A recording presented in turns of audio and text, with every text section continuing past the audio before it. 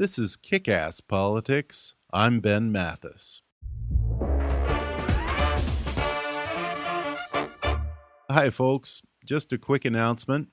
We're in the midst of a very important fundraising drive to come up with all of our production costs for 2016. So if you like Kick-Ass Politics and you value what I'm doing here, then I hope you'll go to gofundme.com/kickasspolitics and donate what you can. It's vital that we fund our production budget for the coming year so I can focus my energies on the content side of Kick-Ass Politics, which is probably a lot more involved than you might think. So be a part of what I'm creating here. Just go to gofundme.com/kickasspolitics or hit the donate button on our webpage at kickasspolitics.com. If you go there now and donate something, anything, doesn't matter what amount, I promise I'll keep doing what I'm doing here and producing new shows for you every week. Thanks in advance, folks. And now, enjoy the show.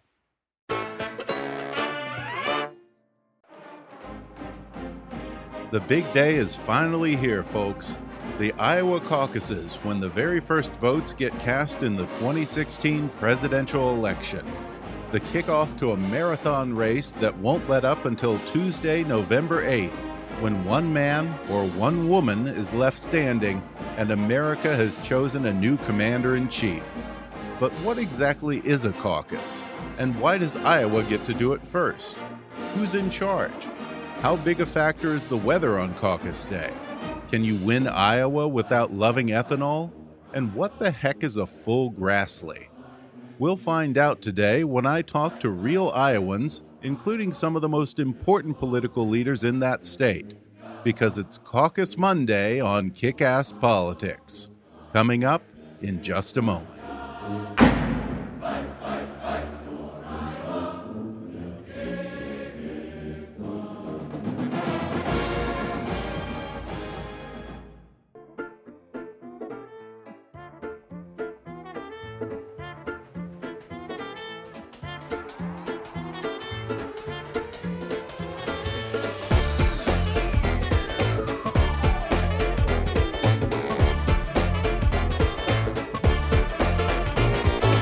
Hollywood to Washington, it's time for Kick-Ass Politics.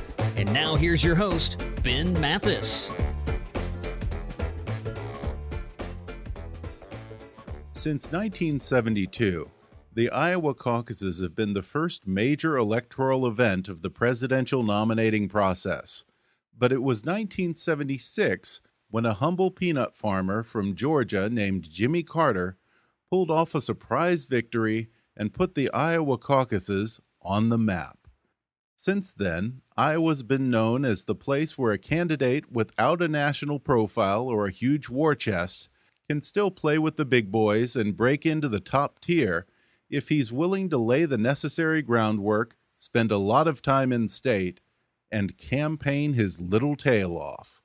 Unlike primaries, which are overseen by the State Election Commission, the Iowa caucuses are actually administered by the state parties. So first, I decided to talk with Dr. Cody Hoefert, co-chairman of the Iowa Republican Party, about how the whole caucus system works. Cody, people always ask me, what's the difference between a caucus and a primary? And I guess I would describe an Iowa caucus as something of a cross between a town hall meeting and a church social.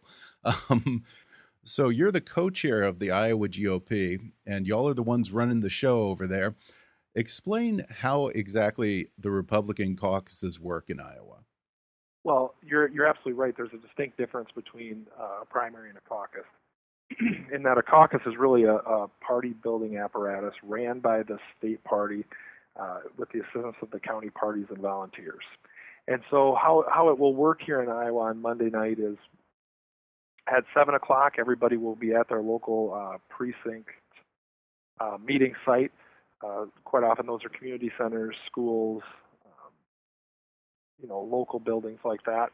And they will be there at 7 o'clock, and they will elect a precinct chairman. They will elect members to their county central committees.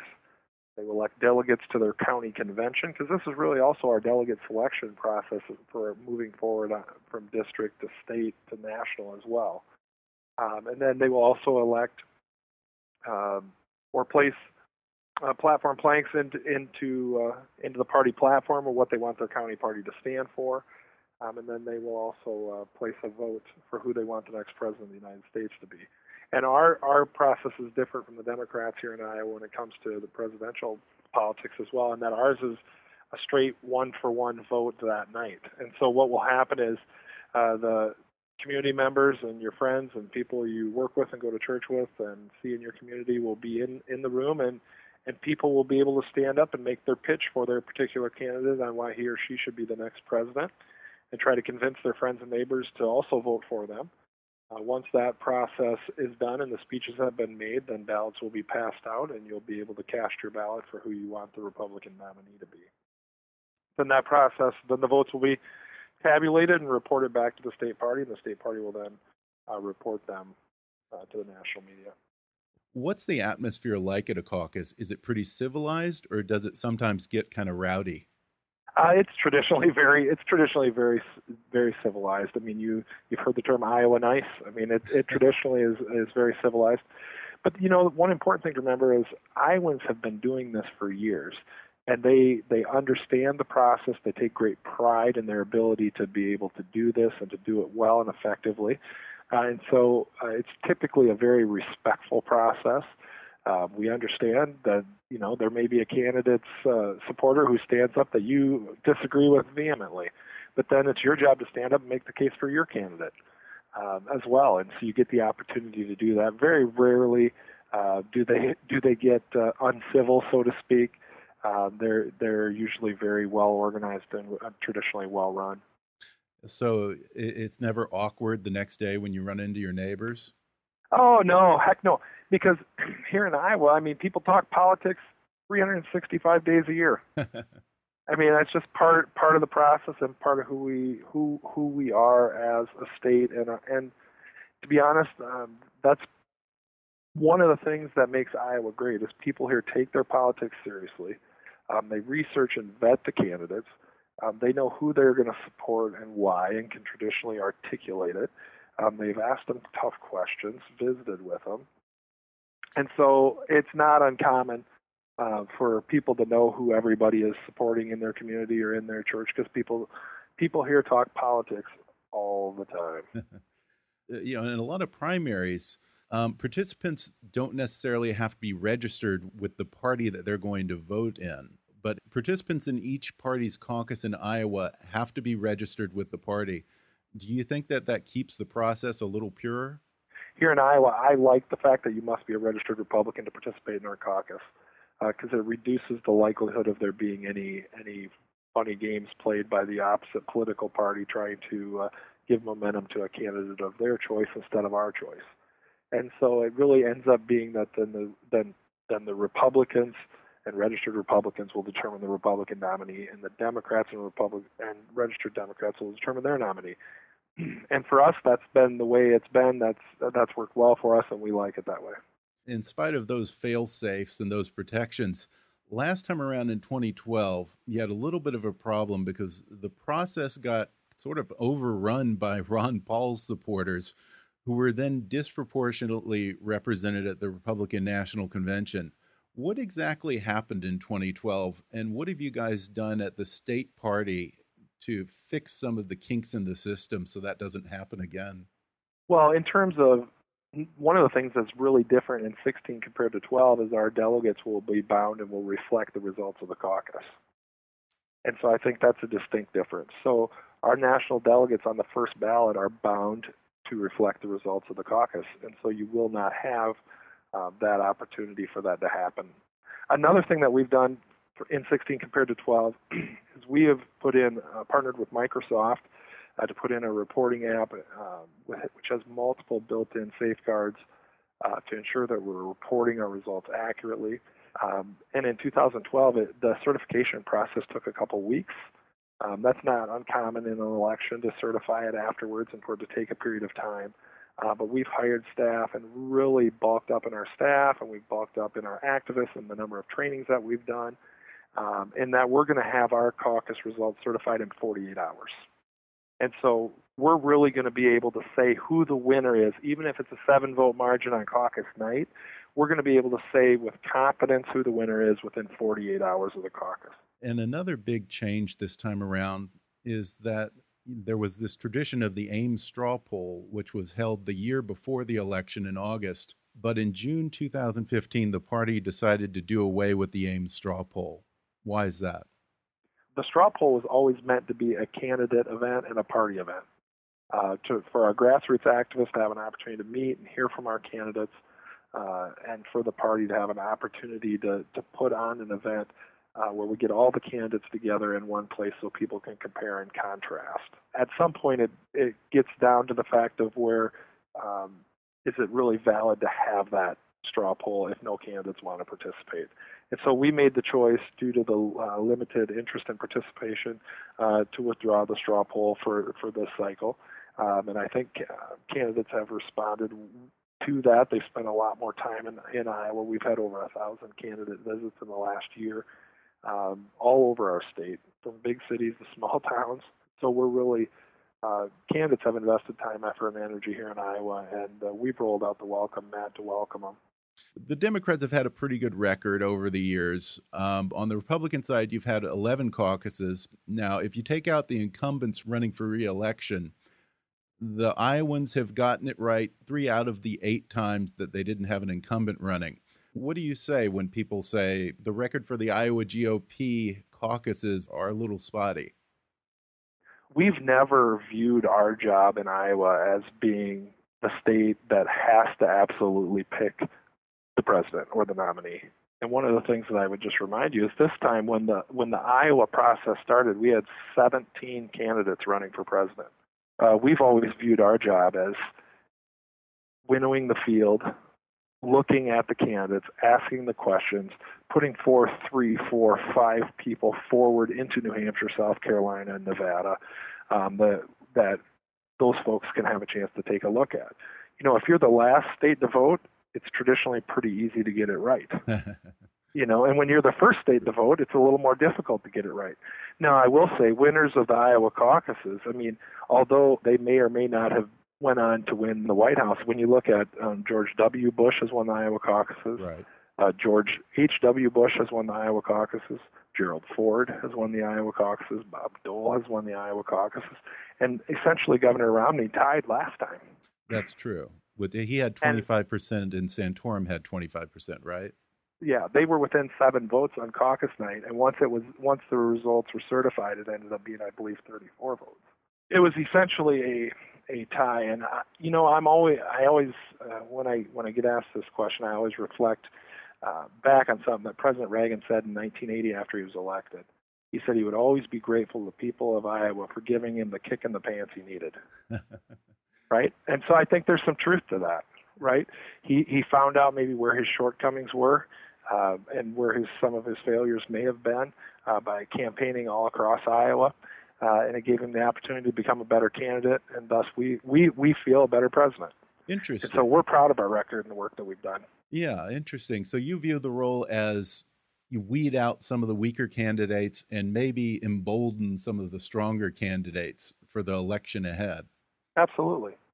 Well, you mentioned Senator Rick Santorum. He won the Iowa caucuses last time around in 2012, and you worked on his campaign. So before we go, from an insider's perspective, what was the process of campaigning in the Iowa caucuses like? I had the opportunity to travel to some other states with the senator in 2012, and it becomes a media blitz, it becomes large press conferences, and it becomes TV ads and radio. But I think one of the things that's important is having the ability for people to actually shake your hand and ask you a question, look you in the eye, find out if you're authentic, find out if you're real. And nowhere else in the world is that allowed to happen like it does in Iowa and New Hampshire to a degree, but Iowa for sure.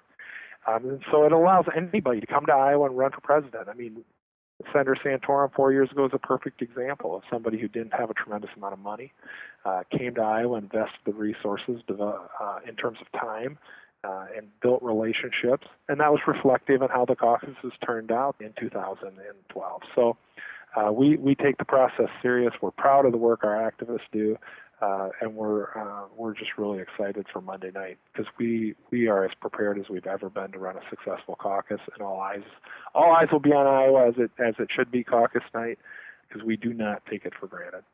We understand that it's a privilege that's granted to us by the people of America to be first, and we take that privilege seriously.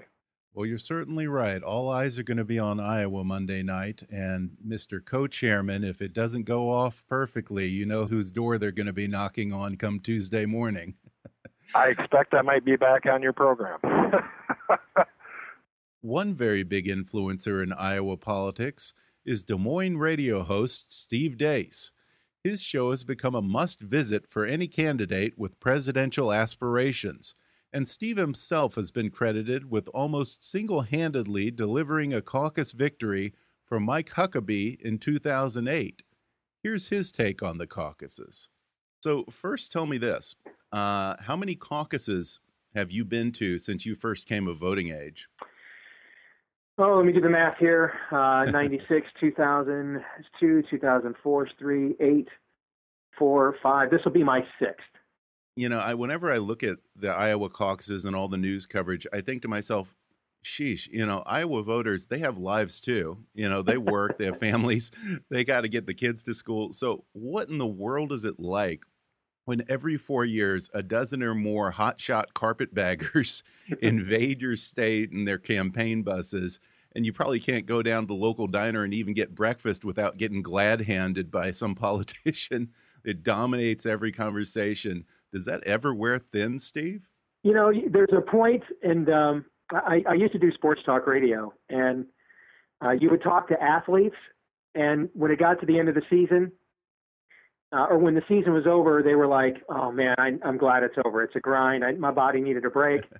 And then like a few weeks later, they were kind of like antsy for it to start again, you know? And so we're at that point in the Iowa caucuses where people want it over with. But, you know, in a few months, they're going to be like speculating what's going to happen the next time already, or 5 minutes after this election is over in November, and whoever loses will be back here again. And so the speculation for the caucuses will begin all over again. So, Steve, how do Iowa voters pick a candidate? What's that decision process like? About a third or so of Iowa voters will make up their minds at the very end. Plus, you need to understand the way, then, that most people in Iowa do make up their minds. Most people in Iowa that wait till the end to make up their minds go to the caucus site with a couple of choices they're willing to vote for. And then they'll listen to speeches from advocates of that candidate. They'll have their friends, you know, lobby them, horse trade with them. And so, you know, you'll get a group of people. Let's say you get 50 people from a church that will go to a caucus, or the caucus is at a church. And, you know, most of the people there are just now paying attention, but there's a few key activists in the room. And let's say one of the precinct captains there, we have a small state, but there's 99 counties and over 1,600 precincts where people are going to vote. And those precincts are churches, gymnasiums, courtrooms, you know, homes. And so let's say there's 50 people gathered at a church getting ready to caucus, and they don't really know where their pastor stands because he's not going to necessarily say so from the pulpit because of the IRS. But what they don't know is that he's a precinct captain for one of the candidates. And so everybody goes around the room, starts listening to speeches, and the pastor gets up and says, I'm voting for so-and-so, and here's why. And a bunch of people look at each other and say, well, you know, that guy was on my list. He was one of my choices I was looking at. And, you know, I really trust and respect the wisdom and guidance of my pastor. And this is true if you've got the key business leader in the community, or, you know, someone that's strong and with an influential, you know, nonprofit group or sports team. And that absolutely sways people. And it's why you see wide swings. Plus, there's what we call strategic voting in Iowa, Ben. And this is where people walk in and they say, you know, I want my vote to count. So, you know, if you look at 4 years ago, you really saw this help Rick Santorum, for example. I mean, people walked in and said, Michelle Bachmann's not going to win, so why do I care if she gets 5% or 11%? Newt Gingrich isn't going to win, so why do I care if he gets 18% or 10%? He's not going to win. I'm going to vote for the guy that I think is the closest to my value system that seems to have that momentum. I want my vote to count, which is another reason why polling of the Iowa caucuses is notoriously bad. And I could give your audience plenty of documented examples if you're interested. We've had Iowa caucuses where Pat Buchanan was polling at 4% and ended up with 23% on caucus night. Let me give you some other examples. In 2004, the highest John Kerry was polling in any final public poll of the Democrat caucuses was 23%. On caucus night, he got 37%. In 2008, we had 8 public polls the last week of the campaign in Iowa that had Hillary Clinton winning. Hillary finished third and Barack Obama won. He outperformed the Real Clear Politics polling average by 7 points. And then I mentioned what happened 4 years ago with Rick Santorum, where there were only 2 polls in the last week that had him above 18%. Most of them had him at 14 to 16%. He outperformed the Real Clear Politics polling average by 10 points that night to win. And so there's 2 reasons for this. One of them I've already given you, which is the kind of horse trading that goes on in strategic voting. Here's the other reason why it's very difficult for polls to resonate in Iowa. Because the most formidable organization in the caucus process are the evangelical churches, that network that I'm tied into. And so when you have evangelicals make up upwards of 60% of the electorate in Iowa, and they don't typically respond well to polls, that also gives you an idea that, maybe these numbers necessarily aren't the most accurate.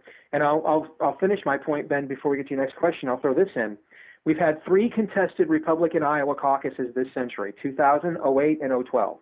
The same candidate won all 3 races, and that's the candidate who got the most votes in the evangelical community. Well, yeah, because you had Rick Santorum the last time around in 2012, and then prior to that you had Mike Huckabee, who Fox News credited you with winning him that caucus with your endorsement. I believe talk show hosts cannot win elections. Candidates have to win elections. Now, did I provide Mike Huckabee an opportunity to compete with a media platform that he didn't have the money to compete with Mitt Romney on head-to-head? Sure. I mean, there's no question that Huckabee, I guess I would put it this way, he would not have won without me, but I'm not the reason he won at the same time, Ben. I mean, I gave him a chance to make the sale. He still had to take advantage of it. I mean, if I had given him that opportunity and he was a schmuck, I mean, I can't force people to go against what their own eyes can see and their ears can hear. What is it that they look for in a candidate? I mean, there's some issue non-negotiables. When you're dealing with a state where 60% of the turnout is evangelicals, and even about 15% of our voters here in Iowa are libertarians, but they're not sort of what I like to kind of kid around and call the Ron Paul Free the Weeders. They're more of the classical liberal types like a Thomas Jefferson, okay. And so they care more about moral issues too. So a candidate who is not strongly pro-life is going to struggle here if he can't credibly make the case that he is. But on more of a, I guess an existential level, people like to vote for people they trust and they like. And that's why the retail campaigning, Ben, matters so much, is because this is where people get to know you. At the end of the campaign, if people in Iowa do not think that they can call you by your first name, they typically won't vote for you. Apparently, this is very important. Iowans really like for their candidates to spend a lot of time in state. They want to shake your hand and meet you and vet you personally. So there is this term, the full Grassley, named after your senior senator, Chuck Grassley. What is the full Grassley, Steve? Well, as I mentioned earlier, we have 99 counties, and so the full Grassley is, have you visited all of them? Meaning, and it's sort of symbolic of, I mean, listen, Charles Grassley names the score it's like Alabama with coached by Nick Saban playing Vanderbilt on a Saturday. He names the score every election. Is he getting 58%, 68%? He names the score. Really? And the reason being is because he still comes back home and works the ground. We used to say the only difference when him and Harkin were in the Senate together, other than the fact one's a Republican and one's a Democrat, the other big difference between Tom Harkin and Charles Grassley is one still lives in Iowa and the other doesn't. All right? I mean, Tom Harkin sort of had a mailbox in Indianola that was called his home. He was never here except the campaign. Grassley still lives here, and he puts in the work. He's built a lot of relationships with people. He is the one other candidate that if he wanted to put an organization together early for a presidential candidate, it would be impactful. You know, he's more of an esprit de corps guy, so he's just never done it. But, you know, that's what it means to do the full Grassley. It's sort of symbolic of the fact that you're not trying to buy Iowans' votes. You're not just doing splashy rallies where you do this for photo ops, but you're willing to let people get to know you, see you up close and personal.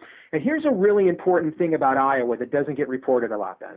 Since 1992, we have not elected a president who did not win a contested Iowa caucus since 1992. And that year, Harkin ran for president, so the Democrats didn't have a very competitive caucus because he was a favorite son. On the other hand, although everybody loves New Hampshire, and I get it, I'm in the media, and it's exciting. Anybody can vote. Kid can play house party, pajama party, green party can come in, vote for anybody you want, whenever they want. And so you don't know what the results are. It's fun. I get that. But since 1988, New Hampshire has not selected a president of the United States. And here's why. Really? Because, yeah, that's true. There's not. Because they like to brag about that. They like to say Iowans pick corn and New Hampshireites pick presidents, don't they? It's the exact opposite. Tsongas, McCain, Hillary, Buchanan. These are all people that won New Hampshire primaries in years they did not win the presidency. And I think this is my hypothesis as to why. Because anybody can vote at any time for any reason in New Hampshire. You get exciting results, but it doesn't necessarily show you who has built a base that can last. On the other hand, in Iowa, you have to start with to win Iowa, you have to build the very first block of a successful campaign. You have to energize a grassroots base that will be your loyal foundation that you can grow from there. And if you go back to the Reagan Revolution in 1980, what you're going to find, Ben, is every presidential election was won by the candidate who more energized their base. Now, I'm not saying you can win with just your base. I'm saying, however, as Mitt Romney found out in 2012, you cannot win without it either. Because your base, and you and I are in business, we like to grow audiences. We call them in our line of work P1s, right? You have to have your P1s because they're the ones that are going to help you grow to P2s and P3s. And if you don't develop those P1s on the ground among the activists in Iowa, that's a pretty good test model that you can't do it nationally. And so people say, well, you know, that's fine, but Iowa didn't pick the last two GOP nominees. Well, that's true, but what Iowa then told you, because you can turn it around on you and say, what Iowa told you is the GOP nominated two candidates that were weak with their own base, and that's why they lost. Well, we're going to take a quick break right now, and then I'll be back to talk more with Steve Deace. And then I'll talk with Congressman Steve King about the ethanol lobby and the candidate they're spending millions to try and defeat. We'll be back in just a moment.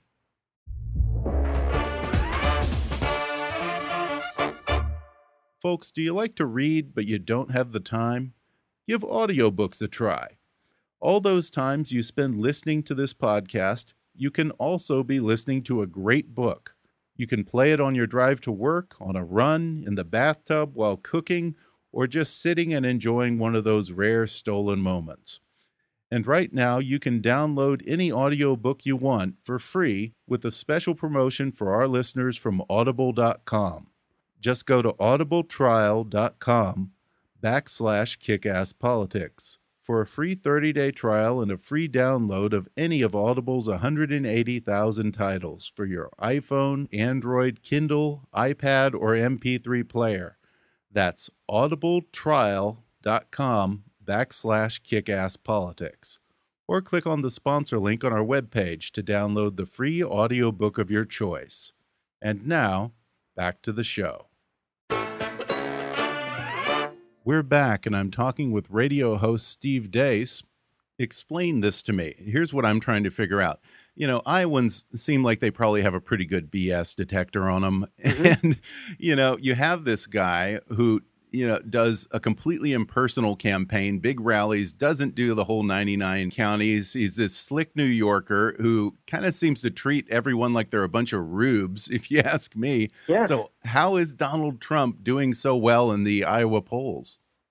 You know, I've done umpteen interviews on this in television and radio this week.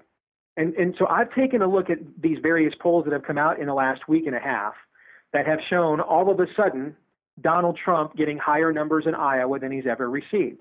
And there's a common theme here.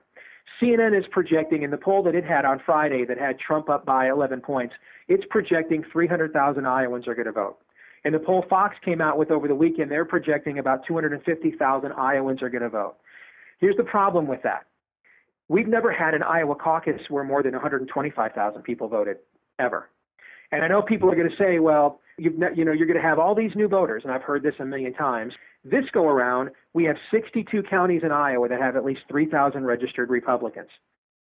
Then only 3 of them, right now, have more registered Republicans in them than they did a year ago. That's 4%, Ben, only 4%.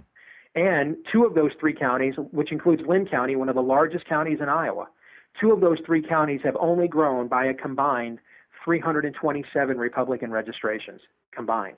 What we're going to find out on Monday night is if the fundamentals of campaigns have changed, because Trump has not done any of the retail campaigning. He has not built any sort of an organization that it typically takes to win Iowa. He has thrived in the environment that has changed, and that's why he's gotten away with mocking people with disabilities and other things that no one else would have gotten away with. But we're going to find out, though, even if the environment has changed, has the fundamentals changed? Do you no longer have to do, it's a little bit like, we've seen run and shoot offenses and spread offenses in college football, but who is still kicking everybody's rear end? And Alabama lining up in the I formation, blocking and tackling and hitting you harder than you hit them. The fundamentals of the game doesn't change. So we're going to find out Monday night if the fundamentals of campaigns have changed. Can you win by essentially mocking your own voters, like saying, I could shoot you or shoot somebody and you'd still vote for me, not building an organization, not doing a personable touch, but running like it's a reality TV show? Can you win that way? And we're going to find out on Monday night, because if the fundamentals of campaigning haven't changed, Trump is not going to win. Who would you say, among the politicians, who would you say is the biggest get as far as a political endorsement for a candidate?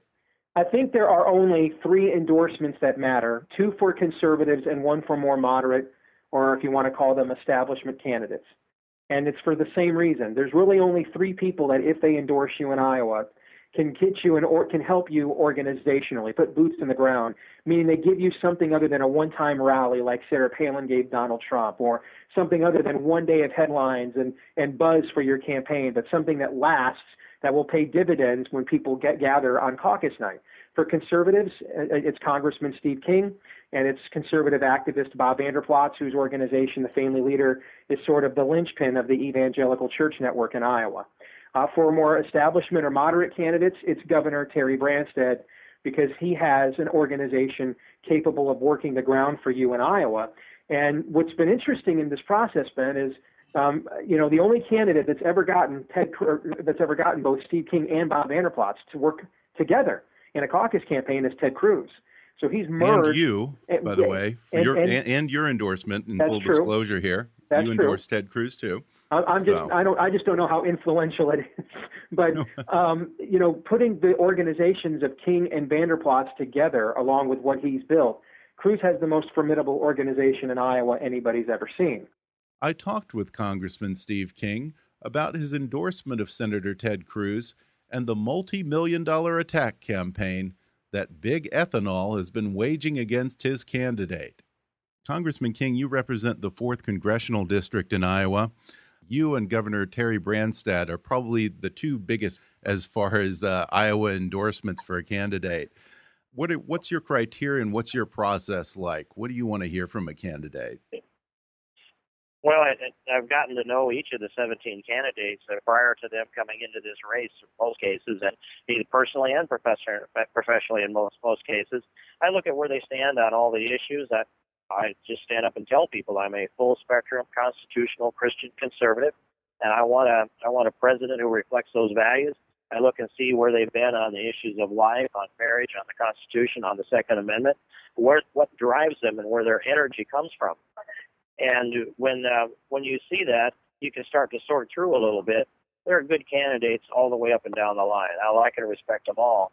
But in the end, it comes down to who will stand in that fight, who runs to the sound of the guns when it's time to do that. And So, and I've been in this arena long enough and fought enough lonely battles when I decided there was a matter of principle and no allies, that when somebody shows up and stands next to me, I'm pretty well convinced they're a true believer. Well, you've endorsed Senator Ted Cruz, and it's interesting because this has been a bit of a dust-up going on between you and Governor Branstad over the past week. You're a big champion of ethanol, as is he, and you've endorsed Senator Ted Cruz, who is against biofuel subsidies. Have you gotten much blowback from that? Well, there's been plenty of blowback. It was designed to come pouring in late November. They raised a lot of money all throughout all summer. The ethanol industry was getting petitions signed at the county fairs, and they raised a lot of money from several different entities and renewable fuels. And I believe they had their ads already squared away, ready to go. They didn't seem to listen at all to Ted Cruz's position. They just decided to attack him. And the governor's son came out in mid-November or late November, and they held a press conference, and they put out this kind of misinformation. They accused Ted Cruz of being a liar, a hypocrite, of wanting to hurt Iowa farmers in order to line his own pockets, and that he's heavily influenced by big oil. That's been their position for all along. And, of course, none of that is true. I've said publicly, I've never met anybody that evil. And I've been around here a while, and I've met a lot of people. First, I never met anybody that wanted to hurt farmers anywhere, let alone Iowa farmers, especially if they're running for president here in Iowa. And the second thing is that Ted Cruz has been exactly clear on where he stands, and there's been no indication of any kind of a flip-flop. He wants to see renewable fuels be able to compete in the marketplace. He would eliminate the subsidies for petroleum and end the mandate, phase down the mandate for ethanol. That's a free market position that gets applause all over this state.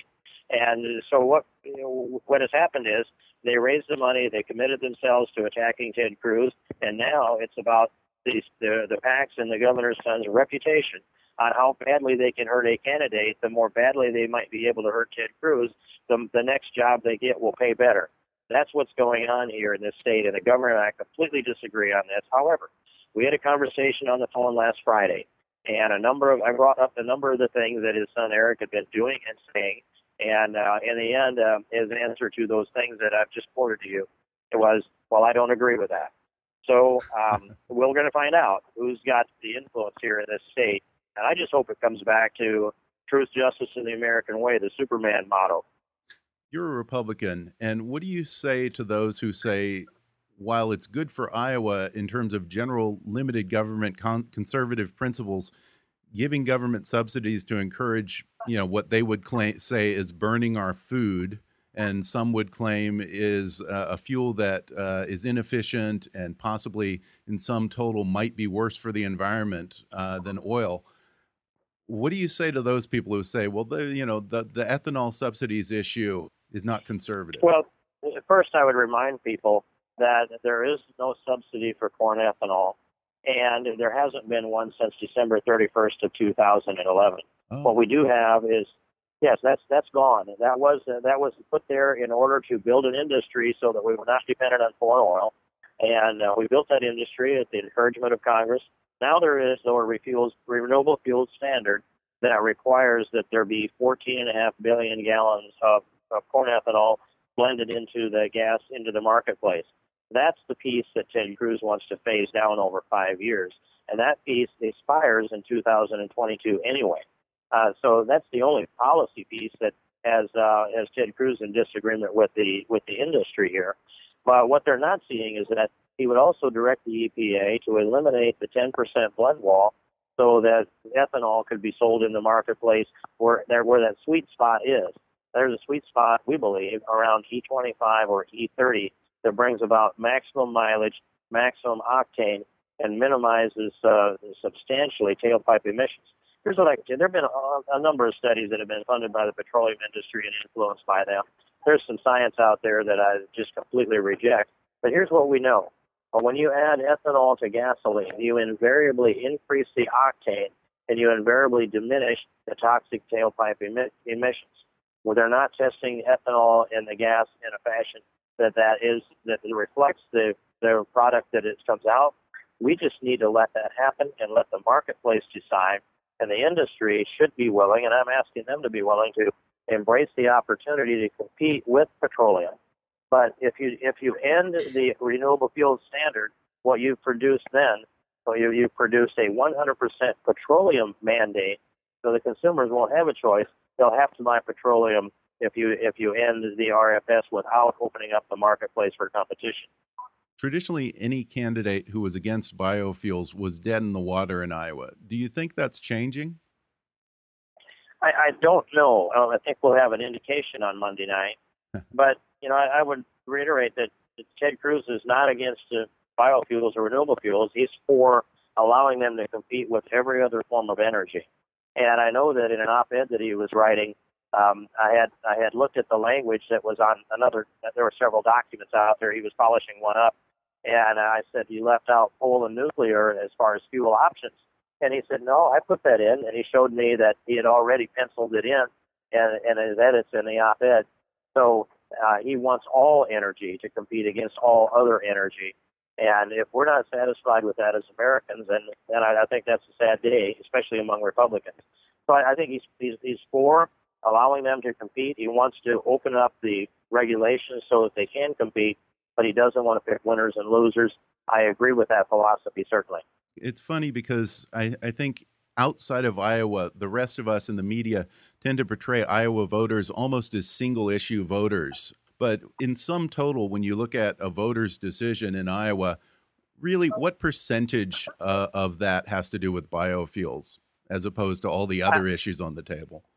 I would guess that it's down there and probably down at about number 5 on the list of things that matter. Okay. And I'm judging from a poll that I happen to have seen here in the last day or so. And then also from the reaction that I don't know how many public events I've done with Ted Cruz and the towns around the state, but it's probably in the area of 3 or 4 dozen. And if he wants to he wants them to ask that ethanol question. He's trying to pick, when people raise their hands, he's trying to pick somebody with a seed corn cap on to ask the ethanol question. But even then, only about 1 out of 3 stops does the question get asked. And so I think that it's not as high a priority as people think. And but it shouldn't be when the governor essentially says there's only one issue that you should vote on and nothing else. And if you don't follow the governor's prescription for what needs to be here for policy for renewable fuels, then nothing else matters. And that's, well, wait a minute. We have global and national security at stake. We have a huge national debt at stake. We have the issues of life and marriage and appointments to the Supreme Court. All of that, the full 100% repeal of Obamacare. But I don't want to say publicly that if I could get all of those things and had to sacrifice the entire ethanol industry for it, who wouldn't say that would be a fair trade? But we don't have to make that trade. Sure. We can have our cake and eat it too, man.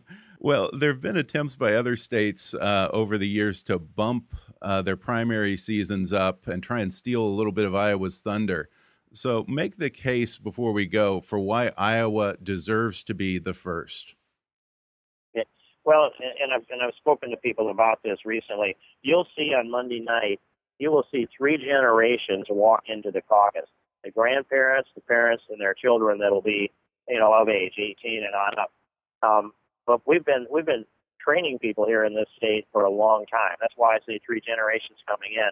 And then there'll be young people that will come in to observe that are waiting for their chance to go to caucus in 4 years. We are in the state where all politics all the time. And if we don't have a small state that is face-to-face, shoe leather retail politics, then the next president of the United States would be selected by whoever had the deepest pockets, whoever could write the biggest checks, whoever could have the media persona created by the advertising company.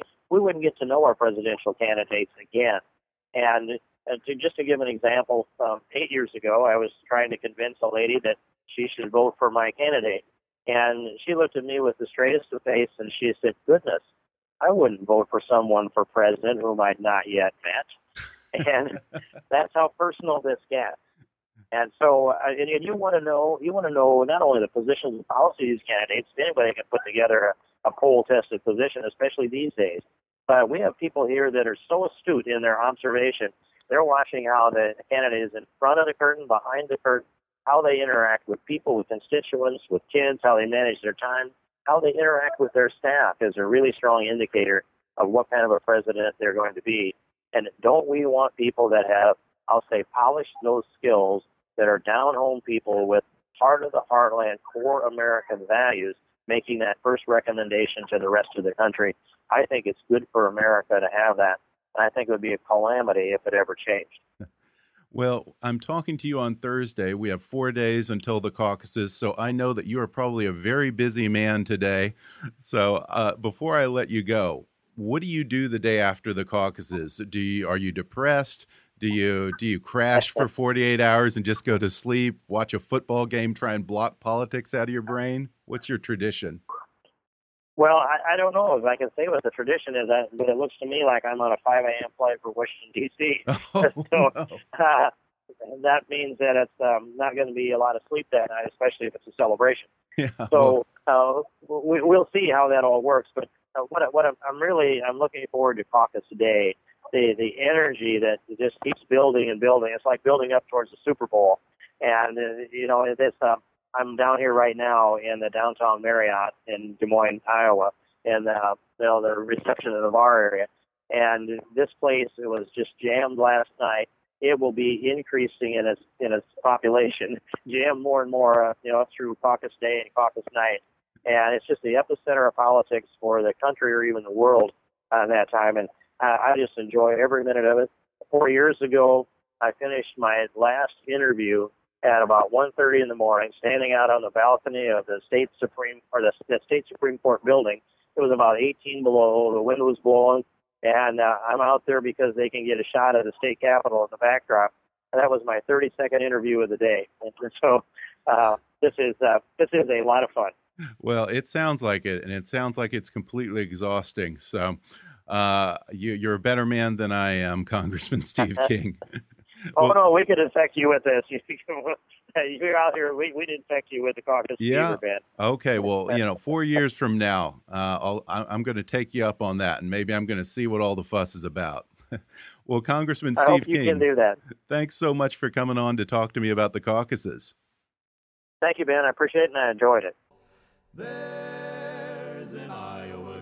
Sure, the Iowa caucuses might seem a little old-fashioned or out of touch in an era of super PACs, big data, and innovations like targeted mobile outreach.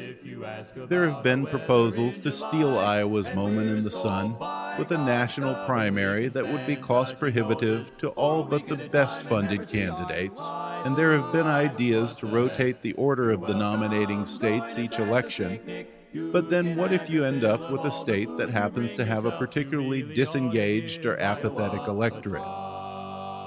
In an age when elections have become about big money and big media buys, maybe it serves a useful purpose if before a candidate gets too big for his britches, he has to sit down with real, everyday people and pay attention to their problems, their concerns, and their hopes for America. No man ever went into politics for lack of ego, so perhaps it's a good thing for an ambitious candidate to first have to kiss a few babies, hug a few grandmas, and humble himself before the voters. Certainly, there's something about the Iowa caucuses that brings to mind the Music Man. But the next time you start to envy Iowa's privileged place in our electoral system, ask yourself if you really want to have to worry about running into some slick politician every time you run to the hardware store, or go to the barber, or your favorite coffee shop. Maybe those of us in the other 49 owe the good folks of the Hawkeye State a small thanks and a pat on the back for taking one for the team. I mean, assuming they don't pick Trump.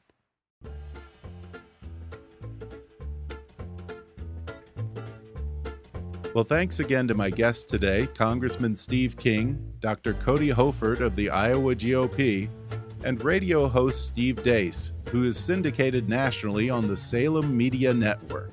And for you caucus goers in Iowa, good luck braving the snow tonight. Don't let us down. Now, don't forget to subscribe to Kick-Ass Politics on iTunes, and while you're there, if you have a moment, please leave us a review. I'd also appreciate it if you went to kickasspolitics.com and filled out a brief audience survey on our homepage. And please, if you enjoy the show and you're so inclined, recommend Kick-Ass Politics to all your friends on social media. And if you really want to help us out, then donate to our GoFundMe campaign at gofundme.com/kickasspolitics. It's really important that we fund our production expenses for this coming year so I can put my energies toward great new guests, interesting topics, and producing more new episodes. Whatever you can give is going to help us get there. So go to gofundme.com/kickasspolitics and make a donation, because everyone needs a little good karma at the start of a new year. Follow me on Twitter at @KAPolitics or visit Kick-Ass Politics on Facebook. And as always, I welcome your comments and suggestions at comments@kickasspolitics.com. For now, though, I'm Ben Mathis, and thanks for listening to Kick-Ass Politics.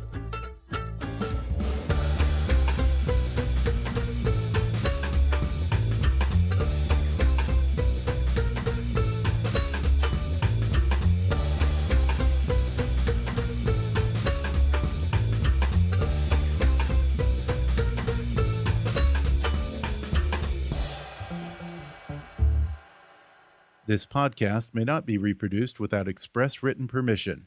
Kick-Ass Politics is a trademark of Mathis Entertainment, Inc.